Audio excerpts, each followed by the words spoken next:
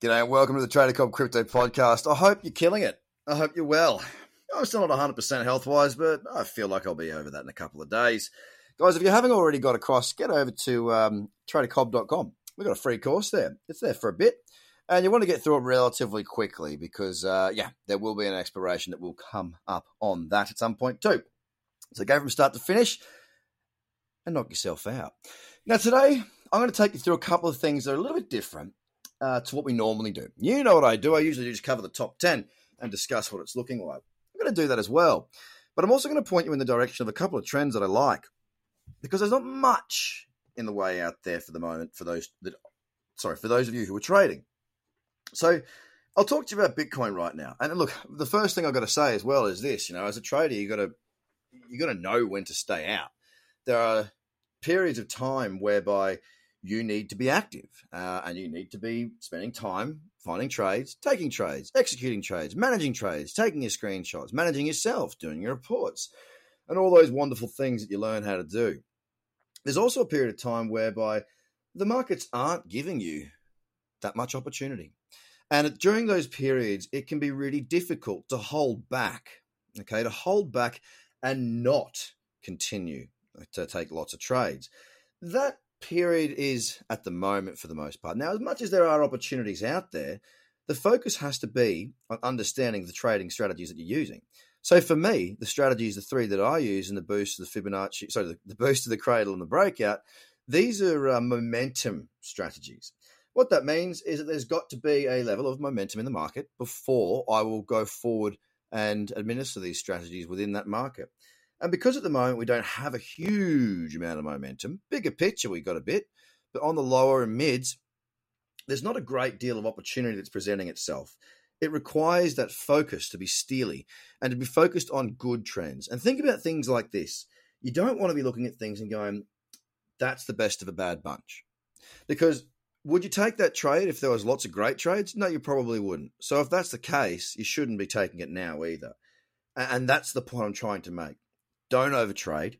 Don't push yourself if there's no trades there to be taken. So with that, I'll tell you what the market's doing. Bitcoin right now completely sideways on the 4-hour and the daily continues to consolidate. Very, very simple stuff. Yesterday closing down 1%.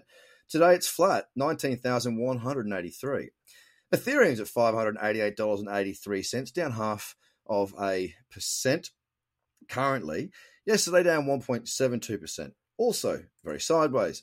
XRP yesterday was down 2%. It's now down 0.1 at 60 cents.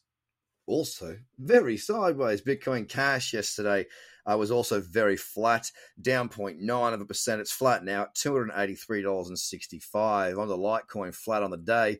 Yesterday it closed down, but only by 0.2%, so pretty much a flat day. Today we're up 0.08. So again, flat, $83.56. EOS was down yesterday, down a bit more, 1.6%, but still a drop in the ocean volatility-wise for a market as dynamic as crypto. It's at $2.94. BSV yesterday, one of the few, or maybe the only one in the top 10 that closed up 0.3%, currently flat, $179.76. Binance yesterday, flat as well, down 0.4%. It's down 0.2 today, $29.33.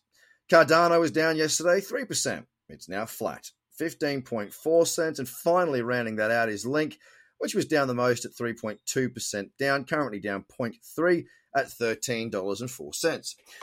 So the top 10 and the high liquidity markets within that 10 being relatively flat and not tradable, what are some of the options that we've got available? Well, I can tell you right now, the trend that I've been keeping a very close eye on over the last few days has been Waves.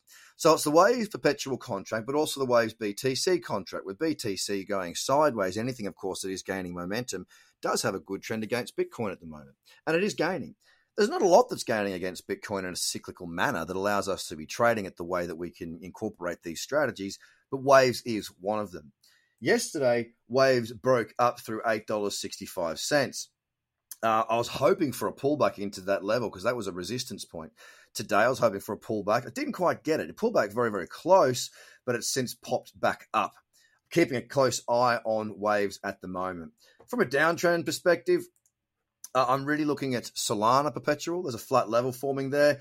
And also AVAX, which was on the list yesterday for a potential breakout. It did break out. It broke lower, and it had a very good move. As a matter of fact, from the level of breakout, it has so far, where the price is right now, it's fallen 5.3%.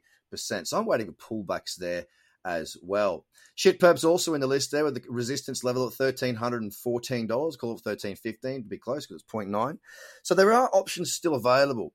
The point I'm trying to make, again, is that there's not loads that's available. It's about being selective. It's about taking one's time and just knowing that there's a time to be long, there's a time to be short, and there's a time to go fishing. Guys, have a great day. Get onto that free course and get through it as fast as you can. Bye for now.